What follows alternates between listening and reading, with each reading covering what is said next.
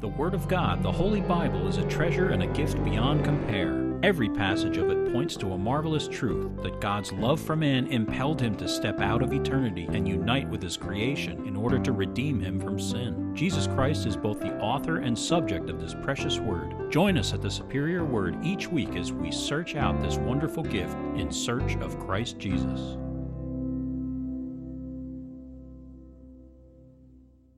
Psalm 3, a psalm of David when he fled from Absalom, his son. Lord, how they have increased to trouble me. Many are they who rise up against me. Many are they who say of me, there is no help for him in God. Selah. But you, O Lord, are a shield for me, my glory and the one who lifts up my head. I cried to the Lord with my voice, and he heard me from his holy hill, Selah. I lay down and slept. I awoke, for the Lord sustained me. I will not be afraid of 10,000s of people who have set themselves against me all around. Arise, O Lord, save me, O my God, for you have struck all my enemies on the cheekbone. You have broken the teeth of the ungodly. Salvation belongs to the Lord. Your blessing is upon your people. Selah. We are in Numbers 24, 12 through 25. Okay, this is entitled Balaam's Fourth Oracle. Now, before I actually get into the sermon, I want to say that the people that Jim has sent the sermon to in advance, there's going to be a little bit of change in the formatting right around the first poem. It doesn't change the substance of the sermon at all. I just moved the poem to a more logical place. And so just be aware of that as I'm going through the sermon, that you might have a little change there. And then before I read the sermon text, I want to thank a few people. I debated on whether I would do another sermon on this guy to close out everything that's happened. But this sermon kind of closes it out well. But I was hoping on finding the pictures of the first chapter where Balaam is, up in Mesopotamia. He comes down on his donkey. He does all of these things, which obviously are picturing something else. It's not just that it's not just a story, but they're picturing something. And I had three people in particular who I'll mention later. They emailed me with all kinds of information, and I so much appreciate that. And I could not get those pictures to fit where I thought they would make a competent picture, which is actually representing what the Bible says. And I'm not going to make things up for a sermon. That's just not going to happen. So this will be the final sermon from Balaam, but it will close out well anyway. I'm sure you'll agree with that when we get there. But for now, we'll read the sermon verses, which are Numbers 24, 12 through 25. So Balaam said to Balak, did I not also speak to your messengers whom you sent to me, saying, if Balak were to give me his house full of silver and gold, I could not go beyond the word of the Lord to do good or bad of my own will. What the Lord says, that I must speak. And now indeed I am going to my people. Come, I will advise you what this people will do to your people in the latter days. So he took up his oracle and said, the utterance of Balaam the son of Beor, and the utterance of the man whose eyes are opened, the utterance of him who hears the words of God and has the knowledge of the Most High, who sees the vision of the Almighty, who falls down with eyes wide open. I see him, but not now. I behold him, but not near. A star shall come out of Jacob, a scepter shall rise out of Israel, and batter the brow of Moab, and destroy all the sons of tumult. And Edom shall be a possession, Seir also his enemies shall be a possession, while Israel does valiantly. Out of Jacob one shall have dominion, and destroy the remains of the city. Then he looked on Amalek, and he took up his oracle and said, Amalek was the first among the nations, but shall be last until he perishes. Then he looked on the Kenites, and he took up his oracle and said, firm is your dwelling place, and your nest is set in the rock. Nevertheless, Cain shall be burned. How long until Ashur carries you away captive? Then he took up his oracle and said, alas, who shall live when God does this? But ships shall come from the coasts of Cyprus, and they shall afflict Ashur and afflict Eber, and so shall Amalek until he perishes. So Balaam rose and departed and returned to his place. Balak also went his way. I won't lie to you. I almost broke my brain on each of these Balaam sermons. They have been complicated, difficult to determine what is being pictured, and scholarly comment on the verses, along with the many translations of them, are so divergent that it seemed almost hopeless to try to resolve what the text is actually saying. It has been an extremely complicated 6 weeks.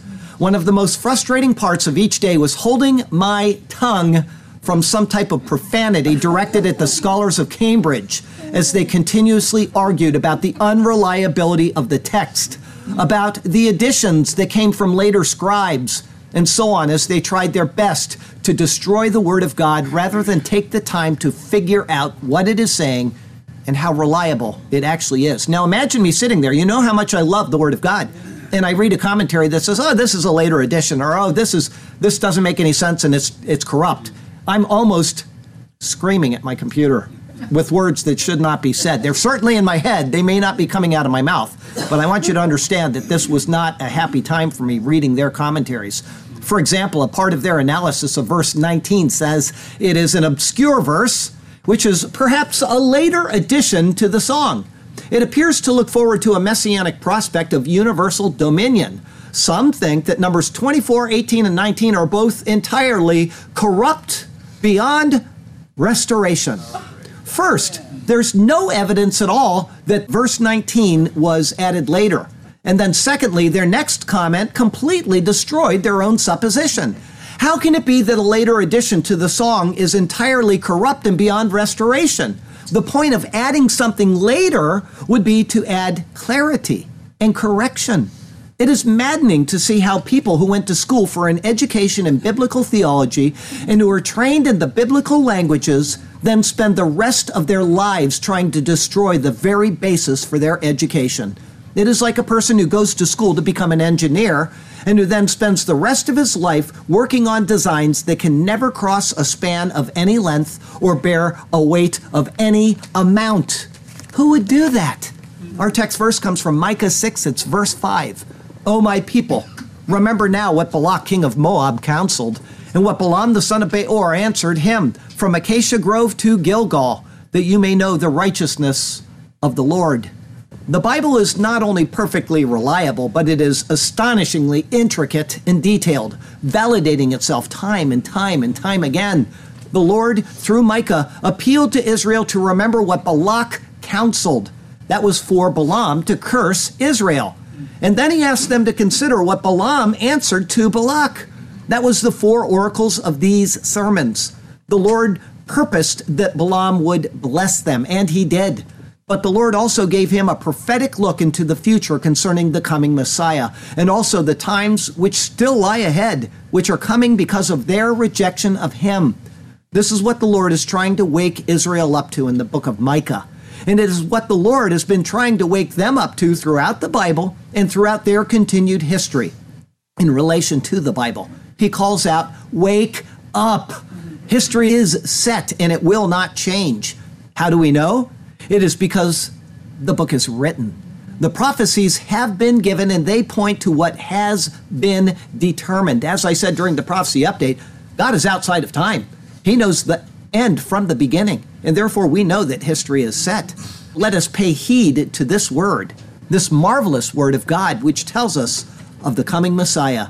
It's all to be found in his superior word. And so let's turn to that precious word once again, and may God speak to us through his word today, and may his glorious name ever be praised. Our first of 3 thoughts today is, I am going to my people. It's verses 12 through 14. Verse 12, so Balaam said to Balak, did I not also speak to your messengers whom you sent to me, saying? We left off the passage last week with the indignation of Balak on prominent display. Balaam had blessed Israel for a 3rd time, and in response to that, we then read, then Balak's anger was aroused against Balaam, and he struck his hands together, and Balak said to Balaam, I called you to curse my enemies, and look, you have bountifully blessed them these 3 times. Now, therefore, flee to your place. I said I would greatly honor you, but in fact the Lord has kept you back from honor. Balaam's response now is that he did not follow any intentional path of trickery, but he had already told Balak's messengers that things might not come out as Balak desired. This, however, is not the full story. As we saw, Balaam did not convey the full word of the Lord to the messengers on the first visit, and he failed to immediately dismiss them on the second visit, which would have been acting in obedience to the original word of the Lord. Despite that, and to remind Balak of what he had already told him in chapter 22, he continues on with verse 13. If Balak were to give me his house full of silver and gold, I could not go beyond the word of the Lord to do good or bad of my own will. What the Lord says, that I must speak. Is that true? Well, we'll see. This is a combination of verses 22:18 and 23:28. They said, first, from 22:18, though Balak were to give me his house full of silver and gold, I could not go beyond the word of the Lord my God to do less or more. And then in 22:38, he says, look, I have come to you. Now, have I any power at all to say anything? The word that God puts in my mouth, that I must speak. There are a few changes in what he relayed between these two times. When speaking to the messengers, he said, the word of the Lord my God. Here, he only says the word of the Lord. This inconsistency reveals a dishonest streak. Before, when a possible reward awaited him, he said the Lord my God. Now, to justify himself by distancing himself from the Lord, he simply says the Lord, as if Jehovah were one of many gods. Also, there he said less or more. However, here he says good or bad. The fact is that he did speak less to the messengers than the Lord spoke to him. Now he is claiming a type of righteousness by saying, la'asot tova or ra'a milibi, or to do good or bad of my own heart. But as testified to by the Lord when he met Balaam on the donkey, this is exactly what was on his mind. As it said then, I have come out to stand against you because your way is perverse before me. He did intend to pursue good or bad according to his own heart. Another difference is that in chapter 22, he said, the word that God puts in my mouth, that I must speak. Here he says, what the Lord says, that I must speak. First, he has gone from the idea of God instilling a word in him to a word which the Lord speaks to him. Secondly, the word Elohim, or God, may or may not be speaking of the Lord. Without the article, it can mean any God. He has gone from the general to the specific in name. What seems as if he is justified in his words is not as sure when the two passages are placed side by side. For a person who supposedly was to speak the exacting words of the Lord, he is not nearly as careful, either intentionally or incompetently, with his own words. Despite this, he does have more words to speak, and they are precise because Scripture records them as an oracle. Verse 14, before I go on, does everybody see he was being deceitful all along? All along. But when you're reading the account by yourself, it doesn't look like that. You don't catch these things. You start lining it up and you see what's going on. Verse 14, and now indeed I am going to my people. Balaam realizes that he is no longer wanted and that no reward is forthcoming. Whereas he came to a royal welcome, he is now to return with no formal send-off at all. He will return to the land he came from with a stain on his record in the eyes of those who had eagerly sought his abilities in the past. But before he goes, he is to speak one last time. Verse 14 continues, come, I will advise you what this people will do to your people in the latter days. The word he uses translated as advise here is ya'atz. It is meant to give counsel. In other words, I will tell you what is coming upon your people so that you will be able to consider it now. The words are said as an obvious warning to Balak. It can be inferred that what this people will do to your people means something negative. Further, it will come about, as it says, in the latter days. This is now the second of 16 times that the term be'acharit hayamim, or in the end of days, is seen. There's a debate over what it exactly means, but it is often certainly covering the total time of Israel's existence, from whatever point it is spoken all the way through the millennial kingdom of Christ. These are prophetic utterances which will come about according to the timeline that the Lord has set. But they are spoken and recorded in Scripture, and so they are guaranteed to occur at some point during the history of Israel. Some of the words he will speak will be of the coming Messiah. They are exact and precise, and they have always been considered as referring to the Messiah. That, along with other words of how Israel will interact with the surrounding nations, is now to be relayed to Balak, and also to us through the recorded word. Before I leave, I will share the word. It was given to me, and now I pass it on to you. It is that which came from the Lord. It is sure, it is fixed, and it is faithful and true. I will tell you of things which are yet come to pass. They are things that will surely come about. To know such things is more than you could amass, because they will leave you with certainty, not wonder or doubt. It is the word of the Lord who has come among men, and what has been assures us of what he promises to do. And so carefully pay heed time and again, and this word will be a guide and a lamp for you. Our second thought today is a star and a scepter. It's verses 15 through 19. Verse 15, so he took up his oracle and said, the oracle he now speaks is unlike those already given in that it will be solely future prophecy. It is not so much a blessing upon Israel as it is an explanation of their future in regards to the coming Messiah and of their relation to the nations of the world. It is divided into 4 sections, each with the same words as we see now. So he took up his oracle and said, thus, though this is counted as one overall oracle, making it 4 total for Balaam, it is actually 4 separate oracles, making 7 total from Balaam. The first will speak of Messiah and how he will deal with the 2 relatives of Israel through Lot, which are Moab and Edom. The second will deal with the arch enemy of Israel, Amalek. The third will deal with the Kenites, who were allies of Israel and who dwelt closely with them. The final oracle will deal with the distant nations and the judgment upon them. Each of these is a mashal, or parable, which will follow exceptional literary techniques, just as the previous oracles did. Verse 15 continues, the utterance of Balaam, the son of Beor.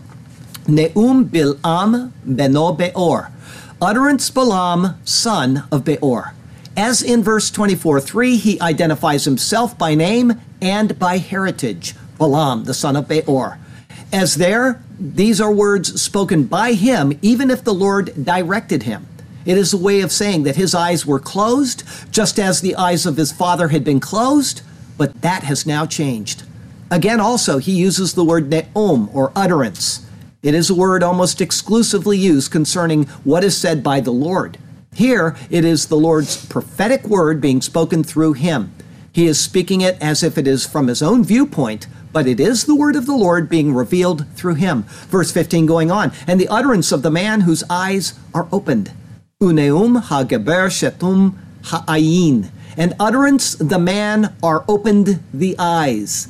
Balaam again uses the word neum, or utterance, that is from one whose eyes are opened.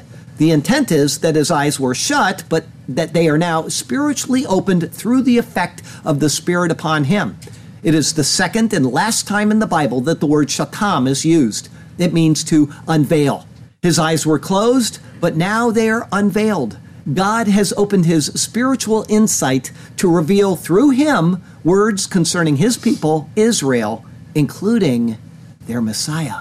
Verse 16, the utterance of him who hears the words of God. Neum shomea imre el. Utterance of him who hears words of God. It is the same as verse 24:4. He implies that his utterance is in accord with the words of God. He is speaking out what he hears, and what will be said is that which is directed by God. Further, verse 16 going on, and has the knowledge of the Most High. Veyodea da'at elion, and knows knowledge of Most High.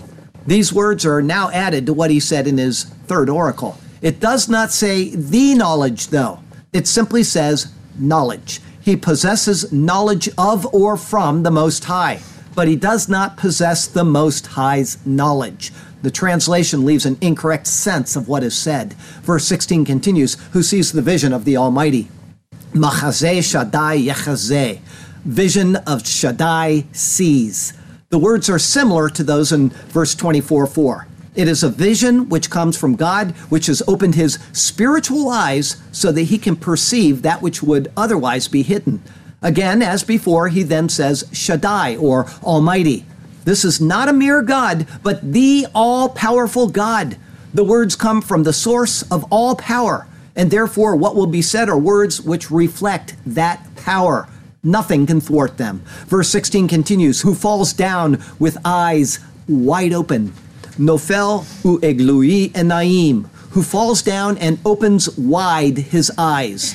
It is the same words as in verse 24:4. He has been overwhelmed by the force of what has occurred. It should be noted again that this is unlike the other true prophets, such as Daniel, Ezekiel, and John. He is overthrown by an opposing and a greater force, casting him down and impelling him to speak contrary to what he would otherwise proclaim. As before, he's still standing in the place where all of Israel was laid out before him in the shape of a giant cross. With that in perfect view, he next speaks of the one who would prevail over that cross. Verse 17, I see him, but not now. Erenu velo ata. I see him, and not now. This cannot be speaking of Israel, the people. They are there before him. Further, it is third person, masculine, singular. Therefore, this is clearly a reference to the Messiah who would come from Israel. It is true that David and kings in his line could be considered, but ultimately it is speaking of one who would come as the final victor over the enemies of God's people. Balaam could see him, but he was also far in the distant future. Verse 17 going on, I behold him, but not near. Ashurenu velo karov. I behold him, but not near. The clause is parallel to the previous one. The word sure is used, as it was used in verse 23:9. It gives the sense of perceiving as if through a close inspection. His spiritual eye could see one that was there, right in front of him, and yet he was also way out in the distance, certainly meaning in time. At some future point, he would be revealed. Verse 17 continues, a star shall come out of Jacob. Darak kokav mi Yaakov. Has marched forth a star from Jacob. It is a new word, darak, which signifies to tread. It is in the perfect tense. Thus, the prophecy, though of a future event, is spoken of as if it has occurred. It is as if the star is marched right out of Jacob and into the stream of humanity. Jacob is the natural man. This star shall come forth from Jacob in a natural sense. He will be a human being. Of this, Hengstenberg notes, a star is so natural an image and symbol of imperial greatness and splendor that it has been employed in this sense in almost every nation. And the fact that this figure and symbol are so natural may serve to explain the belief of the ancient world that the birth and ascension of great kings was announced by the appearance of stars. Thus we have in this a foreshadowing of the coming of the Star of Bethlehem, which anticipates the star or ruler out of Jacob, who is Jesus. Verse 17 continues, a scepter shall rise out of Israel. Vekam shevet mi Yisrael. And has risen a scepter from Israel. It is parallel to the previous clause. The scepter indicates rule and authority. The words are again in the perfect tense. It is spoken as if having occurred, and thus it is certain to come about. This scepter has already been prophesied by Jacob, who is Israel, in Genesis 49. The scepter shall not depart from Judah, nor a lawgiver from between his feet until Shiloh comes, and to him shall be the obedience of the people. This scepter, anticipated in the prophecy of Jacob, has arisen from the spiritual people, meaning Israel, who are Jehovah's people. He is a particular ruler who has caught the full attention of the prophetic eye of Balaam. Verse 17 going on, and batter the brow of Moab. Umachatz pa'ate Moab, and shatter the sides of Moab. The word pa'ate is widely translated. It signifies a side or a corner. But what this is referring to must be taken from what it says in the book of Jeremiah. Those who fled stood under the shadow of Heshbon because of exhaustion. But a fire shall come out of Heshbon and a flame from the midst of Sihon, and shall devour the brow, that word pa'ate, of Moab, the crown of the head of the sons of tumult. There it speaks of the brow or forehead of Moab. Thus, this verse in Numbers is speaking of the sides of the forehead, meaning the temples. It then looks to the destruction of Moab from the left and the right, crushing his forehead. But there is more. Verse 17 continues, and destroy all the sons of tumult. Vekarkar kal bene shet, and destroy all sons of tumult. This clause is parallel to the previous one. The words are debated over, and translations vary widely. However, Jeremiah 48:45 again may provide the correct translation. There it says vekodkod instead of vekarkar. The two letters in Hebrew are very similar in appearance. If you see a dalet and a resh, you would almost think they're the same. If this is correct, then it would say, and the skull of the sons of tumult. The Moabites here are being equated to a fierce, tumultuous group of people. Again, if correct, then the idea is that the scepter would come and batter Moab on both temples and crush the crown of his head. No matter what translation, the symbolism is obvious from the destructive nature of the surrounding words. Bad times lay ahead for Moab, or from father. Moab, or from father, can have one of two pictorial meanings. It is speaking of from father, meaning God, or from father, meaning the devil. Jesus spoke of those whose father is the devil. This is what is being referred to here. There is a literal fulfillment of the subduing of the nation of Moab, but there are also those who are enemies of Messiah and who have failed to come to God through faith in Jesus Christ and who remain under the devil's authority, and thus they are sons of tumult. Does everybody understand? You have one of two fathers in the spiritual realm. It's either the devil or God. That is the premise of the Bible from the very beginning to the very end. Verse 18, and Edom shall be a possession. Vehaya Edom Yeresha, and shall be Edom a possession. Here is a word found twice in this verse and nowhere else in the Bible, Yeresha, or possession. It signifies that Edom would become the property of this ruler to come. Edom had been subdued and ruled by Israel, but this looks forward to both a literal possession of the land by Messiah and also to what Edom pictures, Adam, the fallen man. Edom, or Adam, shall be possessed by the Messiah. Such is literally true in the sense of what the Bible teaches, as prophesied in graphic detail in Isaiah 63, verses 1 through 4. There it says these scary words, "Who is this who comes from Edom, with dyed garments from Basra? This one who is glorious in his apparel, traveling in the greatness of his strength. I who speak in righteousness, mighty to save. Why is your apparel red, and your garments like the one who treads in the winepress? I have trodden the winepress alone, and from the peoples no one was with me, for I have trodden them in my anger and trampled them in my fury. Their blood is sprinkled upon my garments, and I have stained all my robes. For the day of vengeance is in my heart, and the year of my redeemed has come." The judgment upon Edom is also detailed minutely in the book of Obadiah. Once again, does everybody understand the symbolism? Edom pictures Adam. Christ is going to come back and stomp on the people of the world that have not yielded to him. It's a scary picture. Get to know Jesus now. Verse 18 continues, Seir also, his enemies, shall be a possession. Vehaya Yeresha Seir Oyevayiv, and shall be a possession, Seir, his enemies. The words are parallel to the previous clause. Seir is a mountain range in Edom, known as Mount Seir, or the hairy mountain, because of its appearance. The word Seir comes from Seir, or hair. This too shall be the literal possession of the Messiah.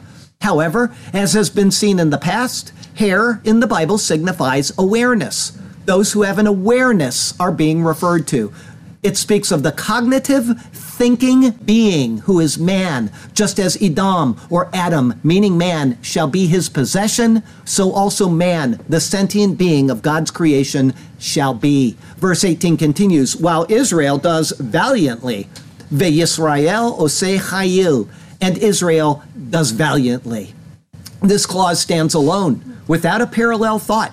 It signifies that Israel, certainly the Israel of God, meaning those Jews who belong to Messiah, will be remarkable in their state under Messiah. Verse 19, out of Jacob one shall have dominion, veyered mi Yaakov, and shall rule one out of Jacob.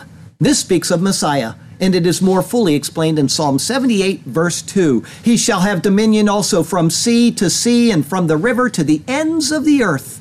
The one coming from Jacob is prophesied to have dominion, meaning rule. Thus, it is implying total dominion. Verse 19 continues, and destroy the remains of the city. Ve'evid sarid me'ir, and destroy survivor from the city. The words are in the singular, but they are probably signifying the plural. In other words, the clause is parallel to the previous one. Just as the one from Jacob is ruler, so the one from the city will be destroyed.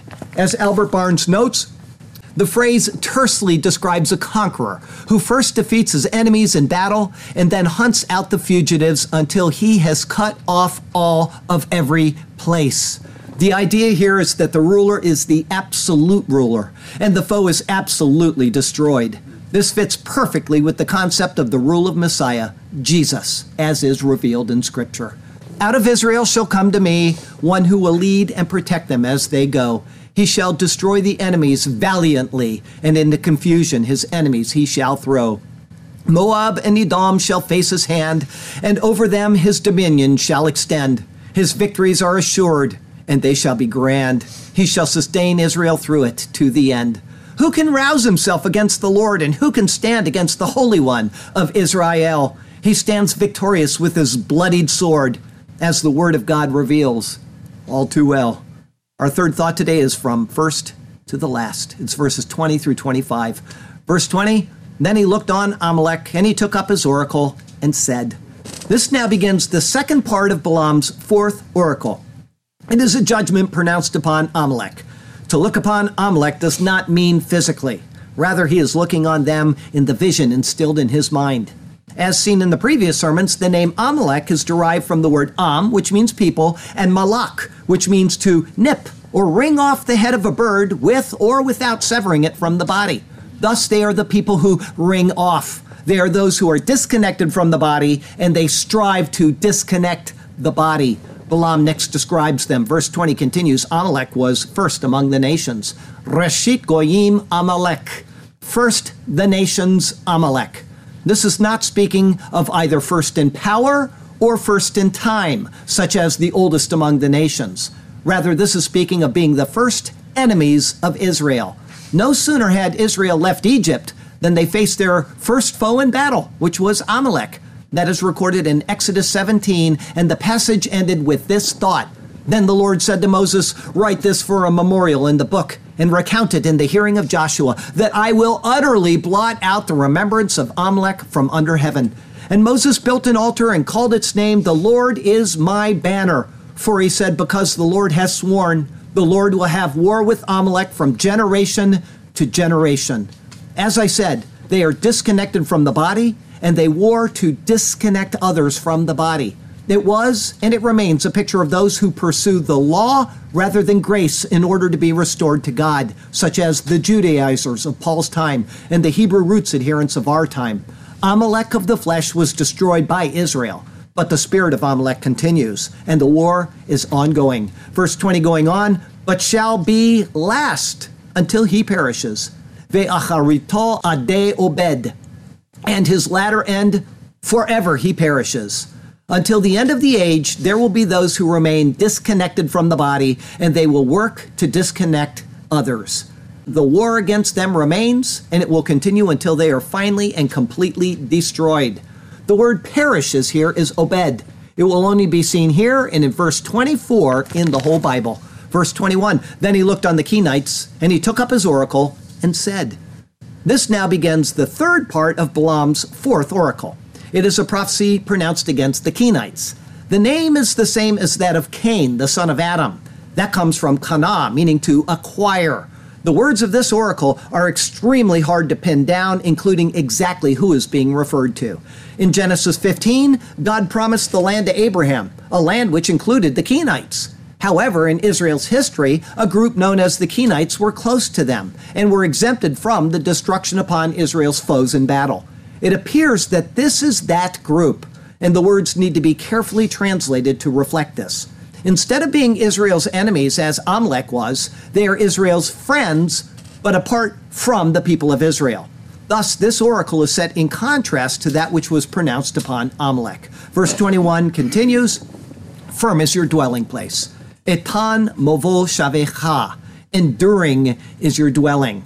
With the Kenites dwelling among Israel and not at war with them, they were secure, and their dwelling was secure. Verse 21 going on, and your nest is set in the rock, vesim basela kinecha, and was laid in a rock your nest. This is parallel to the previous clause. Just as their dwelling was firm, so is a nest set on a rock. It has a foundation and it has stability. There's a play on words here in this verse in the Hebrew for Kenite and for nest. They're grammatically similar, and so he's making a play on the words. Verse 22, nevertheless, Cain shall be burned. Ki im yeh laba'er Cain. Is it that shall be burned, Cain?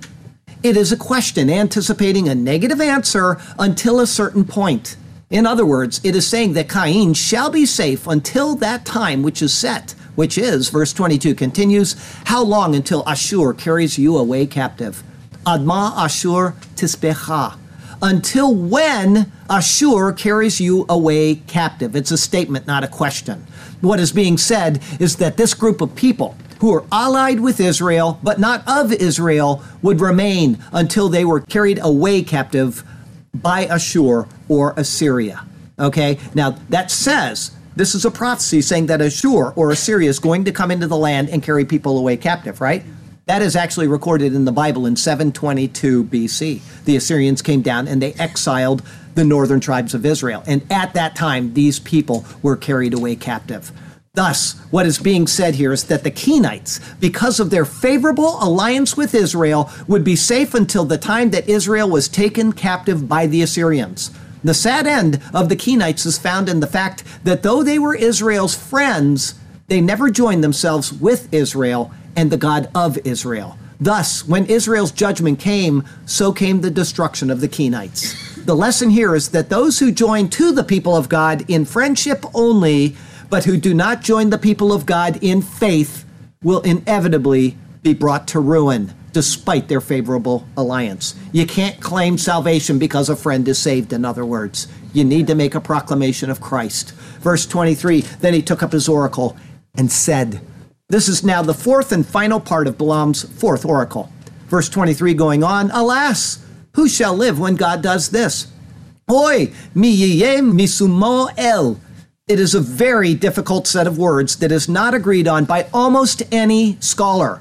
However, Cambridge, the most liberal bunch of yahoos around, still have valuable insights. They state, the only rendering which the words will bear is on account of God appointing him. Nobody understands what that means, and so they try something else. But they are correct. Therefore, the words oi mi yeh misumo el are literally translated as, alas, who shall live when establishes him God? In other words, alas, who shall live from the time that he is established by God? Balaam cries out, woe, because it applies to his own people in the future, as well as Israel. This, however, calls for an answer as to whom is him. Is it someone in the previous oracle, meaning Ashur or Assyria? Is it someone in this oracle? No. Rather, this is the final sub-oracle of Balaam's fourth main oracle. That is based on the words of the first prophetic portion of the first sub-oracle. It is speaking of the Messiah, the star out of Jacob and the scepter out of Israel. And so the question is, alas, who shall live from the time that he, meaning Messiah, is established by God? It is reminiscent of the question proposed by the Lord in the book of Malachi towards Israel. It says there, but who can endure the day of his coming, and who can stand when he appears? It is not only disobedient Israel who must face his coming, but the world must face his being established by God. Verse 24, but ships shall come from the coasts of Cyprus, Vetzim miyad Kittim, and ships from the hand of Cyprus. The clause has no verb. As this is so, it forms the subject for what is in the next clause. The tzi, or ship, is introduced here. It comes from tzava, a command, because a ship is a fixture, like the fixing of a command. It will be seen just 4 times in the Bible. The word Kittim is generally translated as Cyprus, but it appears from Daniel 11, verse 30, that this is speaking of the Romans and the islands which were under their authority. This is in agreement with the Latin Vulgate. It is these ships that are next spoken of. Verse 24 continues, and they shall afflict Ashur and afflict Eber. Ve'inu Ashur, ve'inu Eber. And they shall afflict Ashur and afflict Eber. Ashur is Assyria, but it is a bit harder to determine who Eber is speaking of. Genesis 10 shows that Eber is from the line of Shem. In Genesis 10:21, it says, Shem is the father of all of the children of Eber. It is the line from which Israel descends, and it is where the designation Hebrew comes from. Eber means the region beyond. And so what we see here is a battle which is coming from the area of Rome and which will afflict the Middle East, including the land of Israel, who are included in the children of Eber. This matches Daniel's prophecy of Daniel 9, verse 27, which reveals that the Antichrist will come from Rome. Verse 24 continues, and so shall Amalek until he perishes. Vegam hu ade obed, and also he forever destruction. The New King James Version, and it's the only translation that does this, adds in the name Amalek into this verse here. This is because of the use of the word Obed, which was used when speaking of Amalek in verse 20. That word was first used there, and this is its last use in Scripture. They have assumed that he is the subject of both, even though his judgment has already been pronounced. This is speaking not specifically of Amalek, but of the Antichrist, who is representative of the spirit of Amalek, and who will be found in Rome, the seat of the Antichrist in the end times. Thus, this final oracle of Balaam today is a prophecy like bookends on the afflictions of Israel. The first was Amalek, and the final one will be Antichrist, who is spiritually of Amalek. It is Rome, or Mystery Babylon, who sits on the 7 hills. The Lord, through Israel, began and continued on the battle against Amalek, Israel's first enemy. It is the Lord who will bring the final destruction on Rome, Israel's last great enemy. What we have in Balaam's 4th oracle, which is comprised of 4 sub-oracles, is a picture of human history.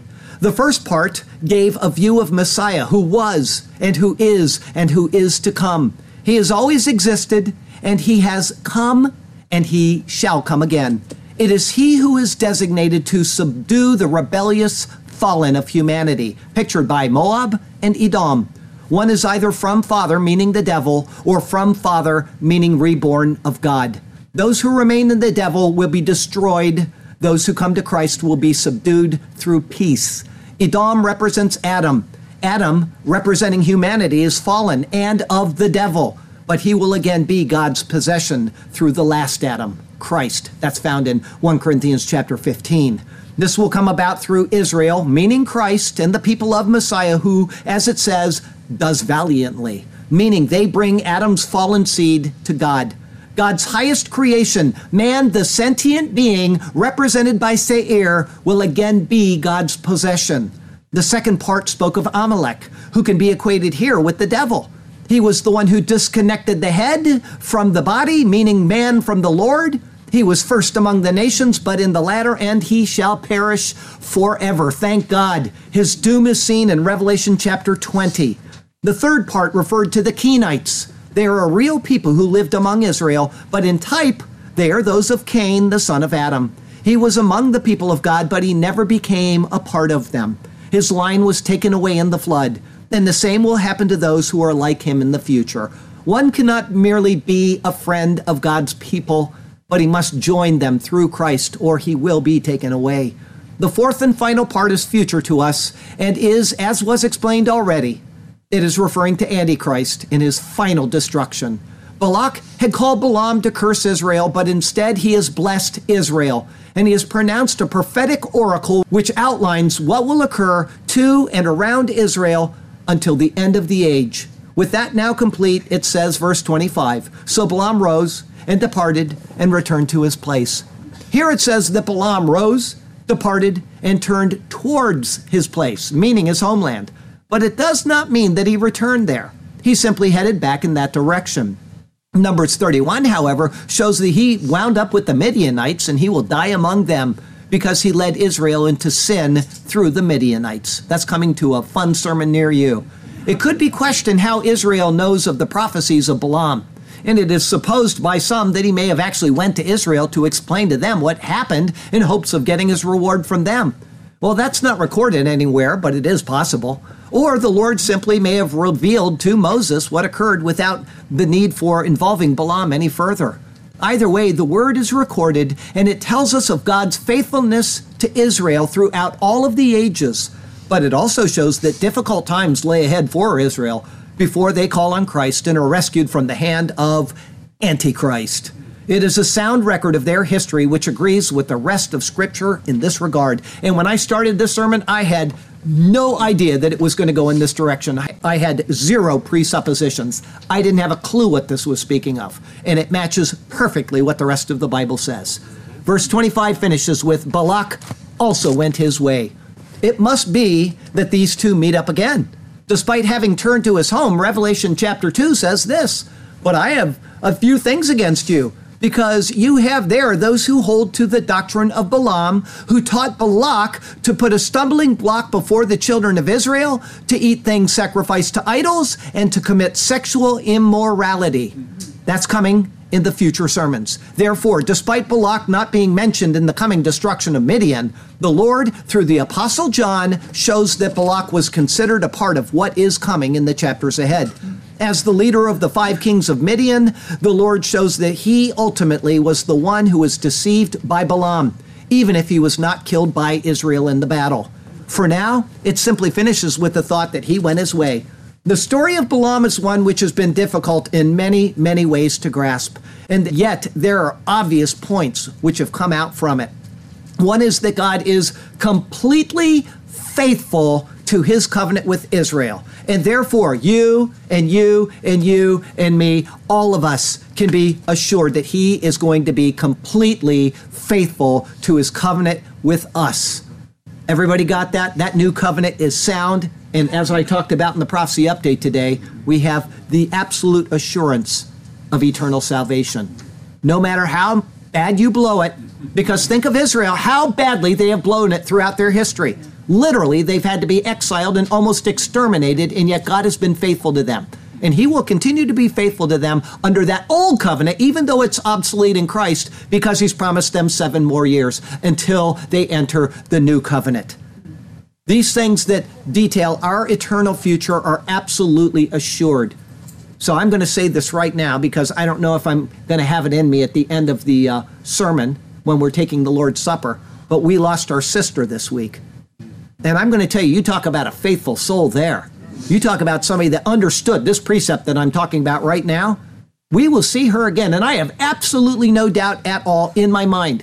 If the story of Jesus Christ isn't true, nothing else matters to me. I would rather die believing in Jesus Christ than live 1,000 lives in luxury. I'm telling you that right now. And I know that it is, and I know that I will see her again, and all of us will that have called on Jesus.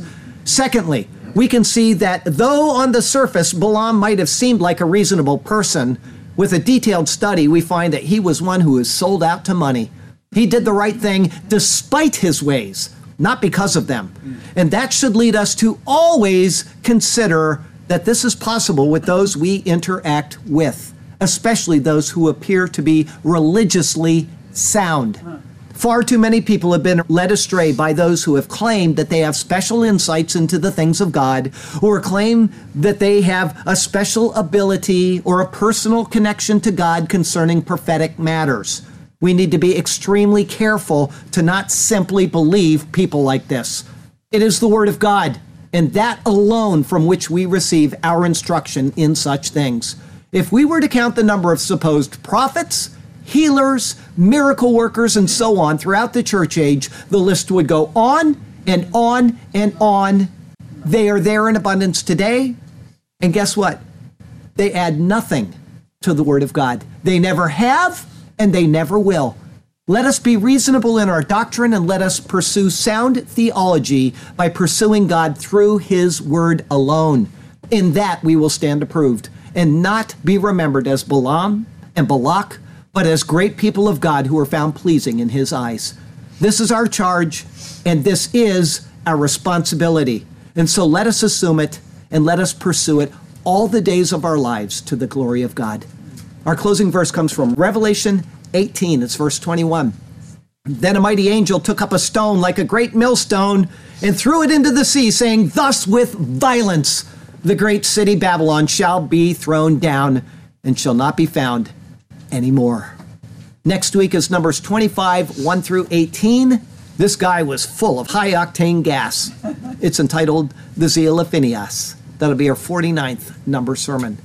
Now, before I close, I want to say that I said some people helped me out. They sent me a lot of information to try to get me to think clearly on what that first chapter on Balaam was picturing, and I couldn't figure it out. But today, I'm going to give a Maserati. They got to cut it in three because they only have one. But I'm going to give a Maserati to Chris, to Eric, and to Rebecca, because they sent me all kinds of information. Daily, they were sending me stuff, their thoughts, and I could not put it together where I thought it would make an honest evaluation of that passage for you. So we'll let that go, and somebody else will figure it out someday. But we do have the final one, and today summed up everything, I think, very well. It shows us what's coming in the future, and why Israel was to be blessed is because of what we saw today. All those blessings, the Lord wanted them blessed, because what we saw today shows their final end. Wonderful stuff. The Lord has you exactly where He wants you. He has a good plan and a purpose for you. It may seem at times as if you are lost in a desert, wandering aimlessly, but the Lord is there. He's carefully leading you to the land of promise, and so follow Him and trust Him, and He'll do marvelous things for you and through you, okay? Got a short poem for you, and we'll be done. Balaam's fourth oracle. So Balaam said to Balak, "Did I not also speak to your messengers, whom you sent to me, saying, and I am saying still, if Balak were to give me his house full of silver and gold, I could not go beyond the word of the Lord to do good or bad of my own will. What the Lord says, that I must speak. And now indeed I am going to my people. My path I will blaze. Come, I will advise you what this people will do to your people in the latter days." So he took up his oracle and said words that should make Balak dread. The utterance of Balaam the son of Beor, and the utterance of the man whose eyes are opened. The utterance of him who hears the words of God and has the knowledge of the Most High, who sees the vision of the Almighty, who falls down with eyes wide open. I see him, but not now. I behold him, but not near.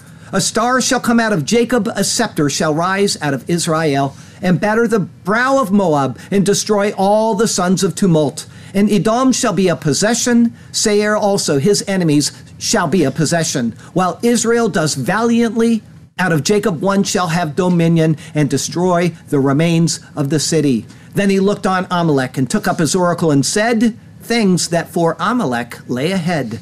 Amalek was first among the nations, but shall be last until he perishes. Then he looked on the Kenites, and took up his oracle, and said, firm is your dwelling place, and your nest is set in the rock. Nevertheless, Cain shall be burned. How long until Ashur carries you away captive? Then he took up his oracle and said what things would be like in the days ahead. Alas, who shall live when God does this? But ships shall come from the coasts of Cyprus, and they shall afflict Ashur and afflict Eber, and so shall Amalek until he perishes. So Balaam rose and departed and returned to his place. Balak also went his way with mud all over his face. Lord God, we are even now in a wilderness, and we are wanting to be led by you. Without you to direct our lives would be a mess, and so be our guide, O God, you who are faithful and true. We long for the water in this barren land. May it flow forth from the rock, our souls to satisfy. Give us this refreshing spiritual hand, and may we take it into our lives daily. It apply, and we shall be content and satisfied in you alone. We shall follow you as we sing our songs of praise. Hallelujah to you, to us your path you have shown. Hallelujah, we shall sing to you for all of our days. Hallelujah and amen. Heavenly Father, thank you for this marvelous set of verses on Balaam. It's been a long and difficult passage, but I do believe that what is presented is sufficient to explain what these verses had hidden away in them. Not what Cambridge said, that people have been adding to your word or that they're impossible to figure out, but that you have a plan and that it is revealed and that it is still being revealed to this day in and through your people, Israel. And at this time, they're currently on the outs, and we understand that. But because of your faithfulness to them, they will be on the in again, and it's that which we're anticipating. And in the meantime, you have been so gracious to us. You have given us the grace of Jesus Christ, and you have given us salvation by not doing any work at all, but by simply trusting in what he has done. And so we thank you for that. We praise you for that. We know that it is true, and we know that it is everlasting. Thank you for your salvation found in Jesus Christ our Lord, and it's in his name we pray. Amen.